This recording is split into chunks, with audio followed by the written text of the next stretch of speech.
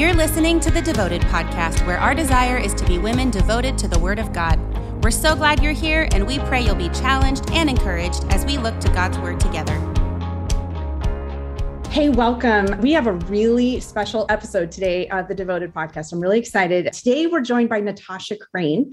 Natasha is, I always like to start with, she's just a wife and mama first. I love that. She's a blogger, podcaster. She's author of 4 books. And her books, some of these we've talked about on the podcast before, talking to your kids about God, talking to your kids about Jesus, keeping your kids on God's side. And our latest book is Faithfully Different. Those first 3, like I said, we've mentioned those here on the podcast before when we've done like our kitchen table apologetics discussions, my husband and I, or, just they're books aimed at conversations for kids and parents with their kiddos. But I've told you guys, I think they're great resources, just even if you just want to start plugging in on apologetics, they're a great place to start. So that Natasha Crain that we're going to be talking to. But her latest book is called Faithfully Different. And I want to dig into this a little bit with her today.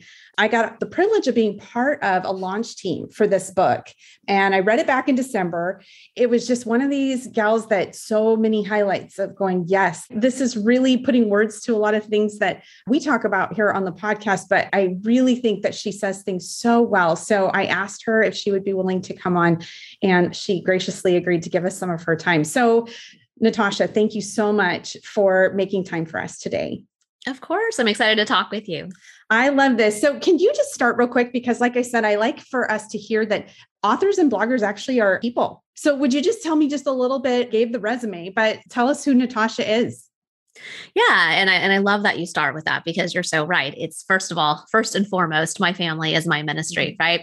My husband and I have been married for 22 years and we have 3 kids. We have 7th grade twins, a boy and a girl. And we also have a 5th grade girl. I homeschool my 7th grade twins, and my younger daughter, she goes to a private Christian school. So actually even the twins had gone to that school from K through 5. And then we just decided, you know what, middle school is such a great time to just really pour into them. So we pulled them out for that time to pour into them academically and spiritually and everything else. And so I'm really enjoying that process. And so that's kind of the season of life that I'm in. I'm enjoying being a homeschool mom and everything that comes with that. It's busy, but so rewarding. I love doing it. Yes, I can only imagine. That's so interesting in middle school. My sister-in-law in Texas, she's going through a situation where she just kind of felt similarly. Her kiddos are in middle school and she was like, they're not hearing about Jesus every day. And that's kind of where she wanted to direct some of her conversations with her kids. And so she's doing the same thing. But I think sometimes mamas, we think, oh no, you got to start when they're little and then maybe later, but the school's a different dynamic these days. So I don't know about where I'd be on that one. So I love that. This book, if you were to drill down just for us, what Faithfully Different is all about, what would you tell us what this book is? I'd say it's summarized in the subtitle of the book. So the title is Faithfully Different. The subtitle is Regaining Biblical Clarity in a Secular Culture. Mm-hmm. And really that's the heart of the book, is better defining what is a biblical worldview and how does that clearly get distinguished from what a secular worldview would be. And so I go through 9 different pressures that the secular culture puts on us as Christians who seek to have a biblical worldview, and show how secularism is creeping into the biblical worldview for many Christians. And that really affects us in terms of our ability to be salt and light to culture. And I start the very beginning of the book by just saying that for a lot of us, we're being more like an extension of the secular culture than we are being like a distinct light to it. And so that's really my objective with the book, is to help Christians think more clearly about what it means to have that biblical worldview and how a secular worldview perspective is so entirely different. It's not always clear. And a lot of times we don't even realize that these pressures are affecting us. And I've heard that from so many people who have read the book, where they say, yeah, I thought I was going to read a book about culture and understand what's going on out there, but it's just as much about us as individuals and how that culture out there affects us and our own relationship with the Lord. So it's both for our relationship with the Lord and for our ability to be salt and light to others.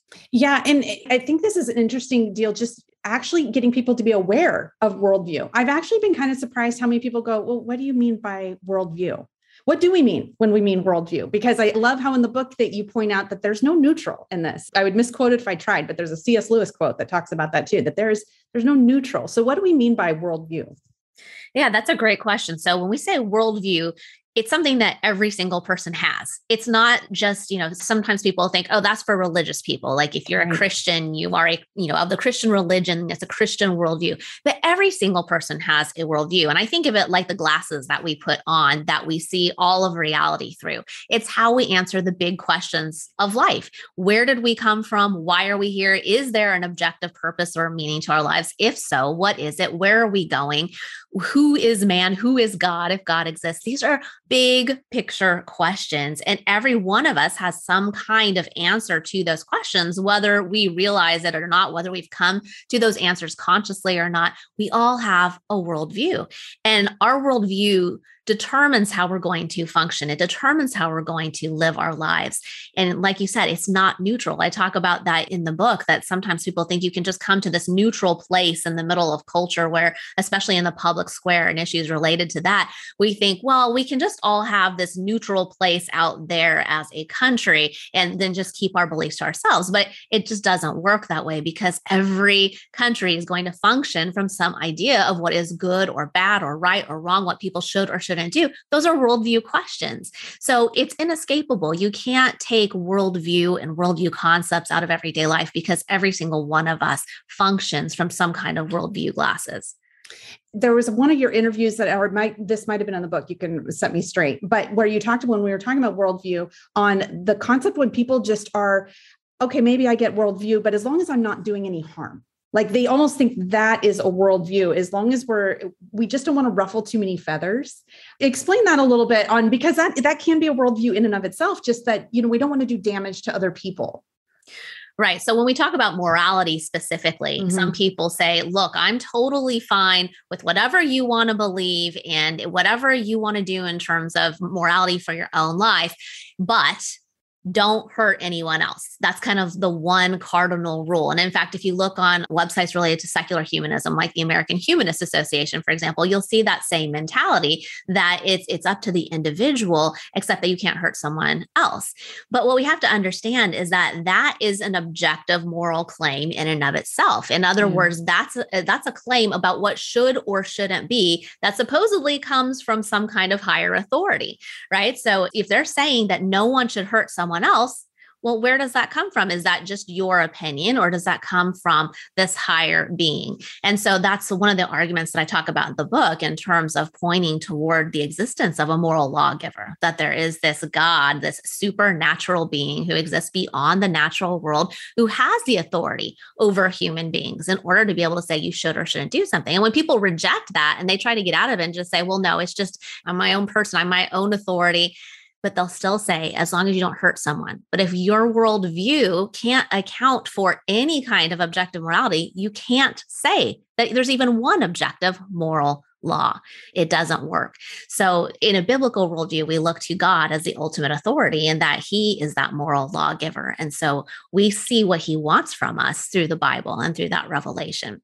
And I want to come back to the authority issue, because I think so much of this is at the root. So let's put a pin in that for just a second. But one of the things that I thought was so stunning, because you said at the beginning of this, how there's secular pressures that are coming against us, and we're sort of blurring those lines between where we sit in that. In the very first chapter of your book, you kind of tackle some of those statistics to point out that, guess what, folks, we as a biblical minority are not just a minority against who we would say are non-Christians. We're becoming a minority even amongst the church. And some of those statistics were startling to me. So you gave 3 or 4 different surveys, and you can expound on them as you wish, but just so our listeners can kind of get where we're coming from, you can read the books, you can go in deeper to what these statistics are. But it was from a top range of about 29% to as low as 6%. Is that correct? Of people that actually ascribe to a biblical worldview as Christians. Right. So just to put a little bit of flesh on the bones of this for people who are listening, if you go out and you do surveys of Americans broadly to find out how people identify themselves. So if you give them a list of atheist, agnostic, Mormon, Jewish, Christian, these kinds of things, what researchers have found in very large surveys, and I'm talking about the Pew Forum right now, if anyone wants to look more into this, they're very well known for doing these huge religious landscape studies. What they find is that about 65% of Americans will say that they're a Christian. So that is a huge percentage. But I think most people, most Christians, people who take their faith seriously, look around and do not feel like nearly 2/3 of Americans are Christians. And so you hear that and you go, well, what's going on? Because that just doesn't seem like reality. But we have to understand that 65%, those are people who identify themselves as Christians. It's just the label that they give to their own beliefs. So that could mean anything. It could mean that they grew up in a Christian home. It could mean that they think Jesus is a pretty cool guy, a good moral teacher. It could mean all kinds of things. So what we really are interested in when we're thinking about how people function in culture and what we're actually dealing with today, we need to look at what people believe. And that's where we get to the worldview issues. What is your worldview? You might call yourself a Christian, but what do you believe to be true about the nature of reality? And for that, we can go to some other research that's done out of Arizona Christian University's Cultural Research Center. And they've done the most specific work on that question. And what they found using dozens of questions about what people believe to be true and how they live their life is that about 6% of people have a biblical worldview. And that's Americans in general. And this is adhering to core truths as taught in the Bible. We're talking about things like the belief that Satan is real, that absolute truth exists, that God is sovereign, questions like this. It's not, you have to be this perfect Christian to count as a biblical worldview. These are just the core truths. And then furthermore, 18 to 29-year-olds, that number drops to 2%. And then to get back to your original statement about in the church, this is also a problem in the church. In evangelical churches, they found that only 21% of people have a biblical worldview. So not only are we a small minority if we seek to have a biblical worldview within American culture at large, but we are also a minority within the church. That's shocking. And it should make all of us take a step back and go, wait a second. Yes. Well, what yes. do I believe? Does it line up with the Bible? Yeah. You also point out that how relatively quickly this has happened, how we can remember back 25 years ago and twice as many identified and would follow along more, at least some similar value systems. We can all remember maybe not all my listeners, they might be 25, but 25 wasn't really that long ago. I wonder how you're observing it. It just feels like even the last few years, anything that we have observed in culture that really wasn't going in a great direction seems to be happening dramatically quicker. These polls, they're going off of the last couple of years, that kind of stuff. So maybe it's going to take us a couple of years to see this data, but I wonder what we'll observe about these last 2 years and how these have contributed either negatively or positively towards this trend. Yeah, I think there are a lot of factors that go into all of this. But one thing I think that's important is that statistic that you referenced a little bit ago, which is that if you go back 25 years, the number of people who had a biblical worldview was double what it is today. Like you said, that most of us can think back, and it doesn't seem like that long ago, 25 years ago, but double the number of people had a biblical worldview at that time. So yes, this has been going on for a while. And in fact, you can go back much more than 25 years. You can go back to the beginning of the 1900s, where you started to see that a lot of people were abandoning traditional Christian doctrine, the historic doctrines of the faith. So that part of it has been happening for a long time. It's not that everyone was this biblical Christian over all these hundreds of years since the founding of our country. And then the last 5 years, everyone abandoned it. That's how it seems, I think, but that's not how it is. That has been going for a long time. But what has changed more rapidly recently is the discarding of values that are consistent with a biblical worldview. And I think this is a really important distinction, because all those tenets of Christianity, that Jesus was raised from the dead, that Jesus is God, that he is the one way to salvation, all of these things, this has been discarded over a very long period of time. But it wasn't as obvious to us of how that was affecting culture when people still hung on to the values that were consistent with that. So for example, the people believing in the sanctity of life or the nature of marriage, the importance of family, all of those things, people generally, for the mainstream American culture, valued that. And so we didn't see it as obviously around us that culture was in conflict with us, because they at least held on to similar values, if not to the same doctrinal tenets. But it's the last few years where now that long hangover of values that's getting discarded. And as that gets discarded, now we see it all laid bare. Now we see, wait, there's nothing left. There's nothing remotely resembling Christianity or biblical worldview in our culture. It's the tip of the iceberg that's been happening for a long time, but now it's just been laid out for us and we can see it very clearly. And now people are happy to say they're not a Christian. Now people look at Christians in a negative light. There's no more, oh, Christians, at least they're nice people or loving people or anything like that. Now we're the bad ones. So that has been a major turning point. But I think the important thing to realize is that Christianity, in terms of the historic Christian faith, has been abandoned over a much longer period of time. It's the values that have changed that rapidly. We can see that there's just been this severing really of that distinction between what you believe and then what that comes to and actually how that plays out in the public square, really. And I think at one point, those lines seem to blur a little bit, maybe because there were those shared values some, but now we see that is completely gone. And I think that highlights why worldview and to understand what your worldview is and be able to articulate that is so important. Because I don't remember as a kid or, even in high school or college, really that much talking about what worldview was, because it didn't feel as prescient, really. I completely understand. I don't think that I ever heard about worldview either growing up. Yeah. It wasn't until really that I got in my 30s and I had kids and I started a blog where I was writing about Christian parenting and I started getting challenged by skeptics. I had this whole journey, which is a whole other story, into learning what apologetics was. That's when I started learning about worldview and what all these things meant, these terms, and what's consistent with different worldviews and what's not, and starting to process these things. And then I became passionate about it because the same exact thing that you're saying, no one's talking about this yet. It's absolutely critical for understanding what's going on around us. And it's challenging for a lot of people because if you have never had any exposure to these kinds of concepts, and that's a lot of people because the church is not overwhelmingly doing a great job of it, this can be a tough go. I've heard from some people who are saying like, I'm reading Faithfully Different. And, this is also new to me. Like I'm struggling a little bit. Like I have to keep, I reread and I highlight and they say, this is obviously really important information, but I just have to spend more time processing it. And I think that's totally normal. I've done as well as I can. Obviously, everyone can do a better job, but I've done as well as I can to try to make these complex concepts simpler and break them down. So even when you get to a simpler level, it is a challenge. It is different. It's a different way of thinking about everything that we've believed and about the nature of faith and our worldview and how that compares to what's going on around us.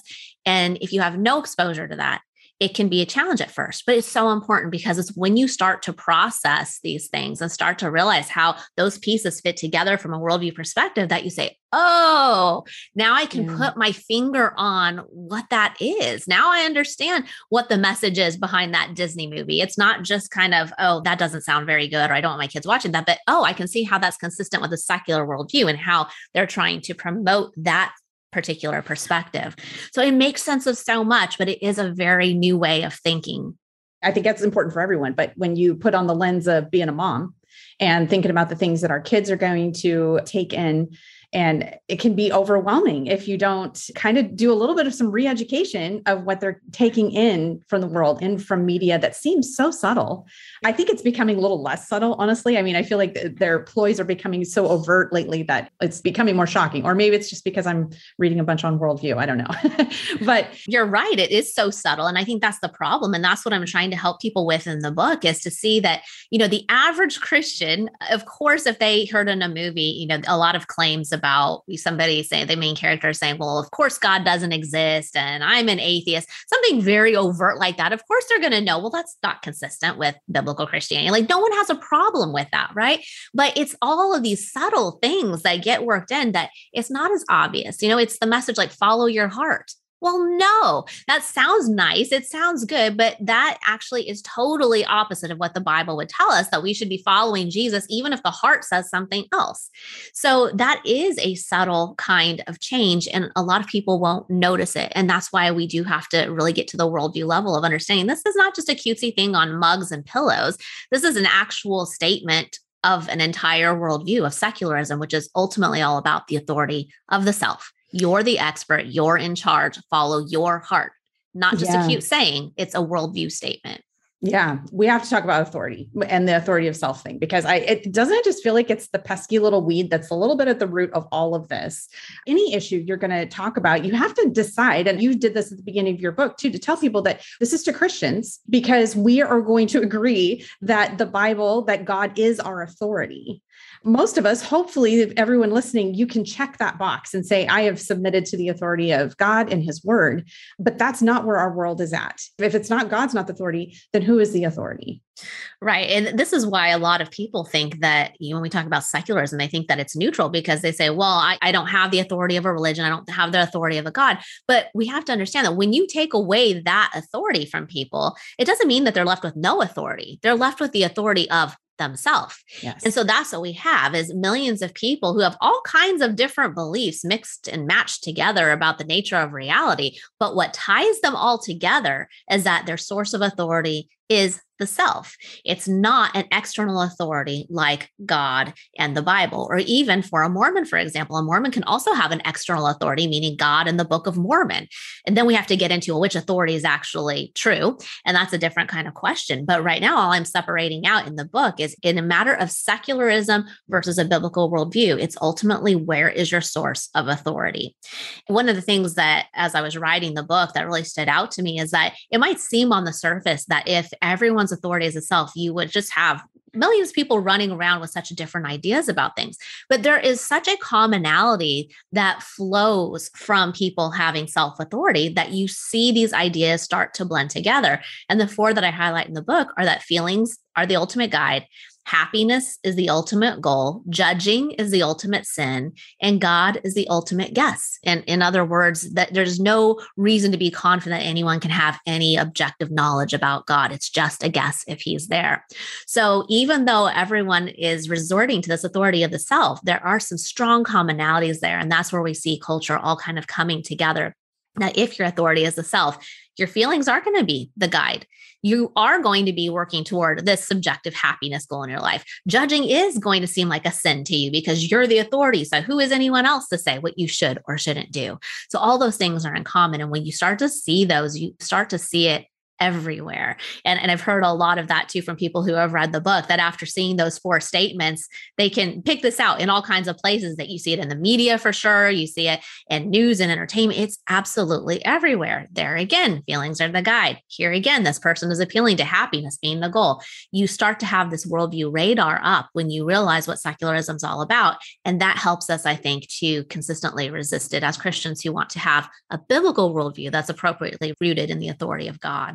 I'm so glad you brought those up because when you get to read the book, those four tenets are huge because I do think they very simply break it down to what you're seeing. Women culture, we're all sucked into sometimes about the feelings things. And sometimes I think in ways of social justice and things like that, those things like appeal to that feeling side. I was really glad that you kind of delved into the social justice issue and ciphering out what is biblical justice and those kinds of things, because there's always these pieces of things that there's an ounce of truth to it. Satan likes to do that, right? But it's going to come in with your feeling and did you feel? And man, if you can stop yourself and ask yourself, am I judging this based on a feeling or an actual authoritative truth in scripture? Then it's black and white, but we just give into those feelings so much. And I think women in particular have to be really on our guard about that. Yeah, and those messages surround us all the time. And so the more that we hear about it, the more that we hear people saying, well, what are you feeling? Or, what do you think is best for you? Yeah. It's so individually based and it doesn't necessarily sound bad if you haven't really thought through these ideas. And so you see a lot of women who are getting led astray by some supposedly Christian authors who are preaching some very unchristian messages and writing some very unchristian things about it. It's all about you and you need to go out and do what makes you happy. That's not what the Bible teaches at all. The Bible says that we should be following Jesus, that we should deny ourselves and take up our cross to follow Jesus. That doesn't sound like, oh, you go be you. You go, girl. Like that is not a biblical message whatsoever. The heart is deceitful above all things. So we have to get to a point where we understand that and that we are so convicted of the truth of Christianity and our relationship with the Lord that we're willing to say, I might feel differently about it, but I'm going to go with what the Bible says because I trust that that is the authoritative word of God that is true for all time, regardless of how I feel in this particular moment. And I think that's where we have to put down our roots. Yeah, I think you're so right. It's a game changer. You have to decide who that authority is going to be and be able to answer that question. or else you've just got no ground to stand on. You are going to just kind of get swept away with wherever culture is going to take you and whatever feels good and whatever drives the next happiness train. I feel so convicted for women. We don't have time for that. We have kiddos to be bringing up, and we have coworkers and friends that need to be pointed to a real truth and something that's solid and not something that's just what culture wants to tell us is truth. I want to switch gears just a little bit because it was very fascinating to me because my marketing knowledge is non-existent. And I know that that is your background, but you had a section in the book where you put a marketing model onto some of these issues. And you talk about how that looks marketing wise, but then what that looks like in culture and how we're doing this. And so I wonder if you would walk through a little bit each of those, because I think it's another one, kind of like those 4 tenets, the feelings, the happiness, and the judge, and all of that kind of stuff that can kind of serve as some benchmarks a little bit for us to observe the things that we see culture making shifts on and how they're doing that. Particularly, it caught me with the word equality. And I know you gave that as an example, but if you could just walk us through that marketing, just that framework. I use this in the 8th chapter where I'm talking about reaffirming biblical morality. And what I'm trying to show in that chapter is that in a very real sense, culture is marketing new ideas about morality to us. They're trying to redefine what is good or bad, right or wrong through an almost predictable marketing process. And I use this model that marketers have well researched and used for over 100 years. It's based on consumer psychology and many studies. And so this is actually a well-documented thing. But the original use is in the context of a purchase buy-in. So if you're going to make a decision about buying something high involvement related, something that takes a lot of time, like a car, for example, not just a stick of gum at the store. You know, if you buy a stick of gum or a pack of gum, rather, you grab it off the shelf. It's no big deal. It's just an impulse buy. But if you're going to buy a car, you go through these series of mental steps before you get there. It starts with awareness. You have to be aware of that this car exists if you're ever going to buy it. And then it goes to interest. You have to become interested in it, not just aware of it. Once you're interested in it, that's got to turn into desire. So not just this passing interest, but now I actively want to purchase it. And then that goes to the actual purchase point that it's not just the desire, you've actually bought it. So that's a little bit of the background that kind of just makes intuitive sense of how marketers look at this. But what I show is that this can also be used to get moral marketing buy-in. And so you can see that in terms of trying to gain this popular consensus today, people will start, and activists will start at that top level of the funnel, awareness. And what they have to do at that part is just to get people to be aware that this is some kind of issue that people should be aware of and that they should care about. So you see a lot of efforts to redefine words at this stage, because the average person is not going to get behind a cause unless they really believe that people are being hurt if they don't. Otherwise, it just stays in the realm of somewhere else of, a small group of people who care. So you mentioned the word equality, for example, diversity, equality, and tolerance. These words used to mean something very different than the way in which they are used today. Equality just used to mean that all people are inherently valuable and are inherently equal because God imbued them with that value and that equality. That directly comes from a biblical worldview. But today, equality means that all morality, all choices are equal in a moral value. This is not what the word equality has traditionally meant. So what activists have done is to change the definition and then to shame you if you now don't support new equality.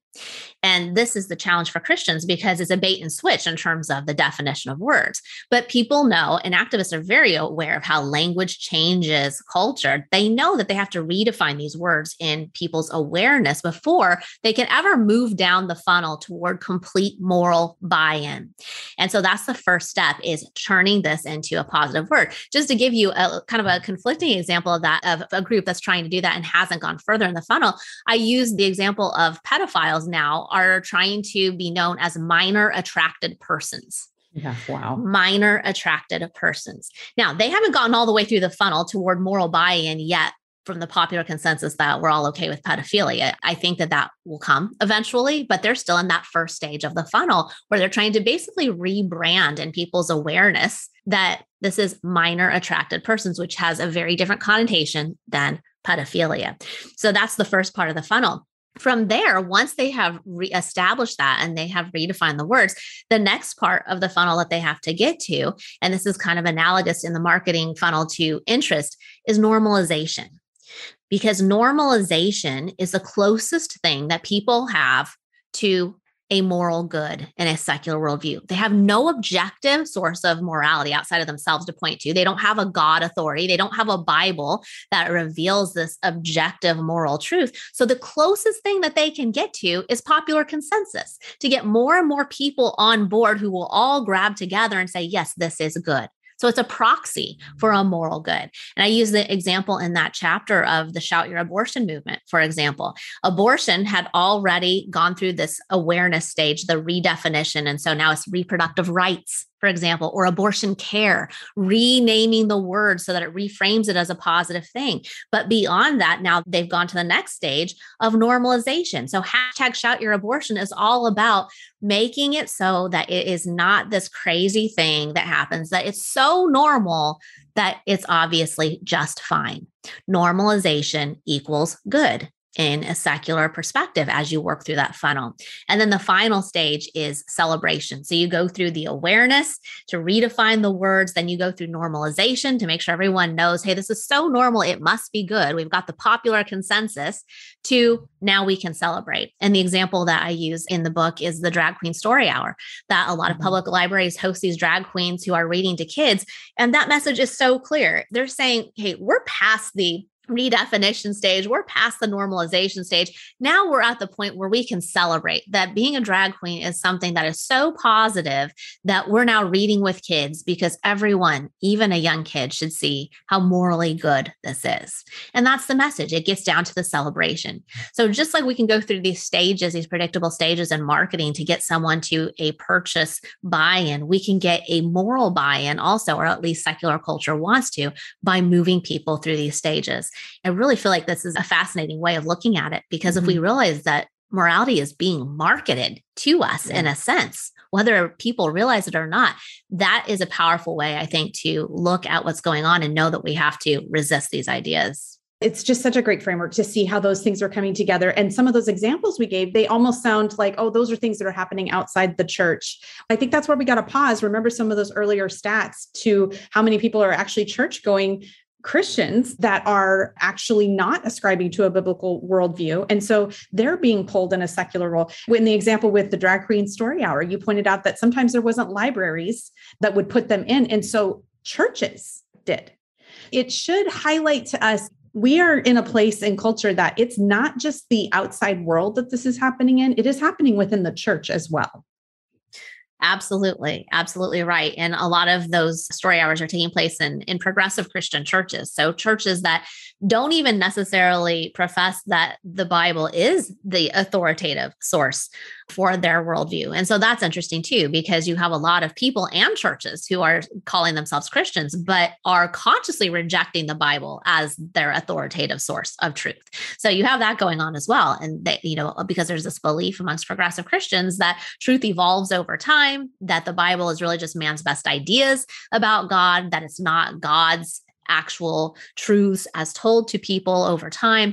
And so when you get this, it's a very different kind of perspective. And this is where the churches are that are really hosting these drag queen story hours, especially. They're the kinds of churches who are saying, we don't look to the Bible as our authority. We are a Christian church, and we're going to love people because we believe in equality and diversity by using the world's terms for those things and bringing in these drag queen story hours. It's such a slippery slope. I think it's sometimes easy to hear just something that's so shocking like that and go, well, that would never happen in our church, or how would it not? I believe it was a Lifeway study that you quoted about Christians, and I don't think it was restricted to women, but just Christians in general that read their Bible once a week or less. I don't know if you remember what that just what it was kind of crazy. I don't remember off the top of my head, but yeah, I'm not going to throw out a number because I don't remember the exact number, but that's first and foremost a huge problem in the church, is that how can you have a biblical worldview if you don't know what the Bible actually teaches? And all the research shows that a majority of Christians are not reading their Bible even once a week. That's a huge part of it. I kind of look at it, you mentioned the percent of people in the church who don't have a biblical worldview. I look at that in terms of the two different groups. You have the ones who are explicitly saying, yeah, we reject the Bible as an authoritative source, which is like the progressive Christian churches I'm talking about. But then you have everybody else who thinks that they have a biblical worldview, but they actually don't when you look at their beliefs. So those are two entirely different issues. And I think that the biblical literacy one is a huge part of explaining that second group, the people who think they have a biblical worldview or who want to have a biblical worldview, but they just don't understand that their beliefs don't line up with what the Bible teaches because they're not reading the Bible. Yeah. And that's a great point to make, because it's sort of like, I guess in my mind, I can't really do this anymore, but I used to think that, if my kiddos went to a public university, the evil was like black and white. You could be like, well, you'd clearly know that this is wrong. And it was very clear. But, the Christian school, you'd be like, well, it's a little more gray sometimes, the things that are going on. And it kind of is the same situation now. You could see that if I could put the progressive church in the camp of like, that's clearly, nope, they're not even like ascribing to what the authority of scripture is. They have a very different definition. You don't really have to dig too deep to see that that is it's just a very different, I don't know that you could even call it a theology, but it's a very different worldview than what we have for sure. But then it's this camp, the Christian side, that I think that is the one that gets my heart a little bit to just bring awareness, because we do let it slip in, and it's not too long until you get to a place where you have come further and further away from being able to find what that biblical worldview is. And it's steady. It's not a quick fix. I think that's the thing about biblical literacy and really just knowing our Bible is it's not like you could just wake up in the morning and check off your reading plan and you got it. Those things are good, and we want to have that steady habit. But there are places that we need to be a little bit more intentional and up our game a little bit as far as what we know about scripture ourselves, in order to stay in that place where we are firmly rooted in the biblical worldview and we're not going to be pulled to that other side. Yeah, I think there are two parts of that. One is the knowledge of it, which is what you're speaking to. And one is the conviction that it's true. And I think both of those are lacking in the church, because the conviction, that aside, you have to at least know what the Bible teaches. And like you're saying, that doesn't happen overnight. I love Greg Koukl's book, The Story of Reality, for this, to understand the big picture. He just goes through and he tells it as the true story of reality. And it's a very helpful book. So if anyone's listening who is trying to just make sure they're understanding the big tenets of the biblical worldview, I love that book for that.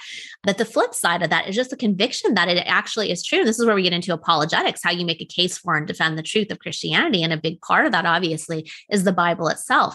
So I think for a lot of Christians who haven't studied any kind of apologetics, even if they know what's in the Bible, they kind of waver when they get confronted with someone who might be hostile to them, because they don't really know how to defend the Bible themselves. They don't really know deep down. They're not as convicted as they should be that the Bible actually is God's word. They might even know what God's word says, but are they convicted that it actually is God's word? So those are kind of two different parts of the problem also that I think we're struggling with as a church. And it's hard because overwhelmingly churches are not addressing those issues. Mm-hmm. It reminds me of Romans when it talks about how our consciences become seared.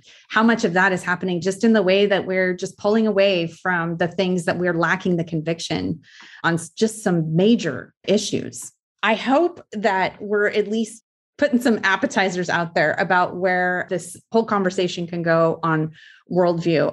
I'm going to just hit on one other thing, because it was probably my favorite chapter in the book. And it was when you talked about the different Jesuses, that having a worldview that is not lined up with scripture, what it lends to. I think this one was so powerful for a lot of reasons. I think one of them is because we don't even comprehend the enormity of who God is. And when I was reading that particular chapter that morning, actually, I had also been reading Tozer's Knowledge of the Holy. That's such a great book, but he talks about in that we can have a degraded view of who God is. And when you have that degraded view of who God really is, then that kind of lends itself to these other Jesuses that are more in the image of us than in the image of who he really is. And it's something that we should handle that with fear and trembling a little bit on knowing who God is. And I think that was why when I read these different Jesuses that you came down with, and we're not going to go through all of them, so y'all are going to have to go grab the book to be able to go on and pick up. But if you could just pick one of those that you were really struck by as you studied this and you went through this, which one did you feel was just the most poignant for today? I think in total, I go through maybe 9 or 10. I don't remember actually exactly how many it was in the chapter. So there are several in there, but I think the one that I see a lot, because I do encounter a lot of progressive Christians online, the most common one that I see there is what I call the theology light Jesus. Yes. In this case, Jesus really didn't care about theology. It was all just how you treated other people, that it was all about your behavior, not what you believe. Yeah. And so there's this whole claim and there's this whole belief that Jesus doesn't really care what you believe about him or believe about God. Just make sure you're loving other people. And the problem with that is that that's a theology too. So it's never a question of, well, does Jesus care about theology? Whether he cares about theology or not is still a theology. It's, well, what did he teach? What was the theology that he taught? That's the pertinent question that we have to look at. But when you do, you see that Jesus isn't just talking about how to treat other people. All the time, he's talking about God, and he's pointing people to the Father, and he's talking about things about what people believe and what you should believe to be true, and making claims about truth, making claims about his identity. This is so important to understand. You literally, and if anyone doubts that, I challenge you to take a gospel and read it and imagine in your mind that the claim is out there that Jesus only cares about behavior. You just cannot get that from reading the Gospels. If you take Mark, for example, and you just start reading, it takes 9 chapters before he's even getting to the point where he's starting to talk a little bit more about teachings. And this is the turning point in the gospel where he asked Peter, who do you say that I am? All of those chapters leading up to that, it's all establishing from Mark's perspective that Jesus was showing himself to be the Messiah. He's healing people. It's healing after healing. Well, that's not about how we're treating others. This is Jesus making a claim about who he is and the authority that he has. So you just can't actually read the Gospels in their entirety and take away a theology like Jesus, if by that you mean that Jesus only cares about behavior, not what you believe. You have to just be picking and choosing from the Bible, using your own preconceived notions about what's important to Jesus. Jesus does care about what we believe. He taught a lot about what's true, about reality, and people just don't want to see that. They don't want to see that what you believe matters. Yeah. And it does. It does. It has eternal significance. You quote in the book, John Pavlovitz, who is a very prominent progressive pastor, that I think his quote is that Jesus is more about relationship than theology. You're not just extrapolating this and trying to come up with, some new idea on your own. This is really what they say. That's just a very common thing. And I think some of it goes back to a little bit on, do we even understand what theology is? Do we understand what the core tenets of Christianity are? And it does go back a little bit to us as Christians, that if you're in the camp of you're just reading your Bible once a week, any minute you're in the Bible is better than 0. So I never want to come at it like some legalistic, crazy thing that's what it's about. But knowing what we really believe in seems how important this is right now, that we just can't glaze over that, because those ideas are really out there. They are absolutely everywhere. And like you said, I use an example, a quote from someone for each of those Jesuses, just so people can see how these ideas manifest themselves and things that people are teaching. And John Pavlovitz, who you were just talking about, he has a best-selling book right now called If God is Love, Don't Be a Jerk. And actually on my podcast, Alisa Childers and I, we recently went through that book and the key ideas that he talks about in there that are just so representative of a lot of progressive ideas today. And we kind of break those down. But you just see this over and over, that God's only about love. Even with the title of that book, he is only about love, but they never stop to talk about, well, how do you define love and how does the Bible define love? Because it's very different than how progressives do. And I'm going to put a bunch of the links, especially I just listened to that one that you're referencing, because you guys just did that one. It seems like in the last week or so. But so we'll put some links for your podcast and we'll put some links for some of the ones that you've recently done so gals can find this. I want to kind of wrap up and end on it. Can we end on a positive note? Because I do think it is important. And actually, one other thing I want to say too, one of the things, because I've talked about on the podcast, I'm pretty slow to recommend books in places like that. I always tell gals, I don't care if it's the greatest book in the world. If you're not first in your Bible, you need to first be in your Bible. I'm pretty sure you would agree with me on that part as well. One of the things that I really admire about how you structure your books, and of course, this was this way in the apologetics books as well, but you really reference a lot of scripture in it. And I know that seems to like, it should go without saying, but I think it's sometimes like needing to read the definition of a word that but sometimes reading the definition kind of gives you that perspective and it anchors you to like, oh, this is what we're talking about. It's kind of the same thing, especially when you're talking about with biblical worldview, you need need to go look at the passage. You need to go look at those scriptures. You need to go look at Ephesians, where it tells you that we're putting off the old self. So the authority of self is not a thing for us. We don't want to be part of that. We're to be pressing in to be regenerating into more the image of Christ. And so you're really careful in your book to really put those passages in there. And sometimes I read books and I won't always go look up those passages. And I find when I do that, when I take the lazy way out, I'm poorer for it, because it really does help us to see what scripture is really saying. And I think that's taking that next step up in order to be able to really read and really kind of know what the Bible is saying on this. But as we conclude, I loved how in several of your chapters, you end on scripture and the positive messages on where we go from here in this culture that we're in. I wanted to just give you a chance to kind of leave us on a positive note as far as that goes. Yeah, I think so many people do feel discouraged by today's culture, because if you love the Lord and you look to the Bible as, God's revealed word to us, and it is eternal truth, it's hard to look at what's going on in culture because we see it sliding away. Most of us feel that it's not going to go back to anything before. Not that that's necessarily the goal, but we see that it's getting further and further away from God. And that can be really discouraging. But I think we have to remember that Jesus didn't tell us that we were ever going to be comfortable. I always tell people, you would know the Bible was false if Jesus had said, being a Christian is going to be super easy. It's going to be easier for you than anyone. And we're not experiencing that it's super easy, right? So that would discredit what Jesus said. But instead, Jesus actually said, the world will hate you because it hated me first. And so, of course, we should expect this. We've been maybe a little spoiled in that we haven't had to deal with a lot of the conflict in past years as much as maybe we are now and will in the future. So just because we've been spoiled doesn't mean that something has gone wrong. It's going exactly according to how Jesus told us that it was going to go. So yes, the world is going to hate us. But when we realize that and we start to accept the goal is not to make Christianity more normal in some sense, but rather to be faithful to our calling in it, when we start thinking of it that way, then we see opportunity. Instead of saying, oh, how do we hang on to this culture that's getting so far away? We say, yeah, we knew the culture was going to be far away. This is our opportunity to be salt and light. And now we have the opportunity, when there's this darkness that's abounding and there are people being hurt by the darkness, to be the ones that God is calling to come out, to stand up strong and to share his truth. We just have to know that people aren't always going to like it. And I think especially for women, that's sometimes hard because a lot of us want to be liked. We don't want people to think that we're mean. We don't like conflict sometimes. But as much as you are loving and gracious in your tone and the way that you speak truth, there are still people who will hate you because they hate the truth you're sharing. We've got to get okay with that and know that in living up to our calling, we're being obedient to God. That is part of how we love God, is being obedient to his commands to make disciples of all nations, to share his truth.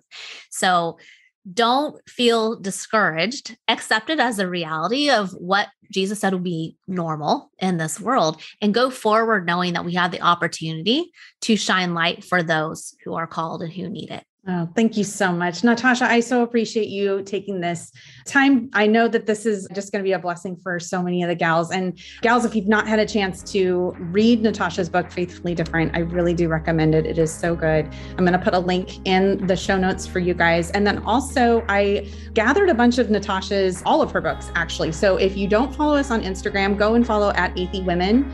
We're going to be doing whenever this podcast drops, we're going to do something on social media so that we're going to do a giveaway of some of Natasha's books on that. So Natasha, thank you so much for coming on.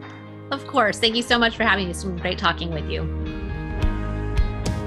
Thank you for tuning in to the Devoted Podcast. We are a ministry of Athey Creek Christian Fellowship in West Linn, Oregon. For more resources, or if you need prayer or encouragement, send us an email at devotedpodcast@atheycreek.com.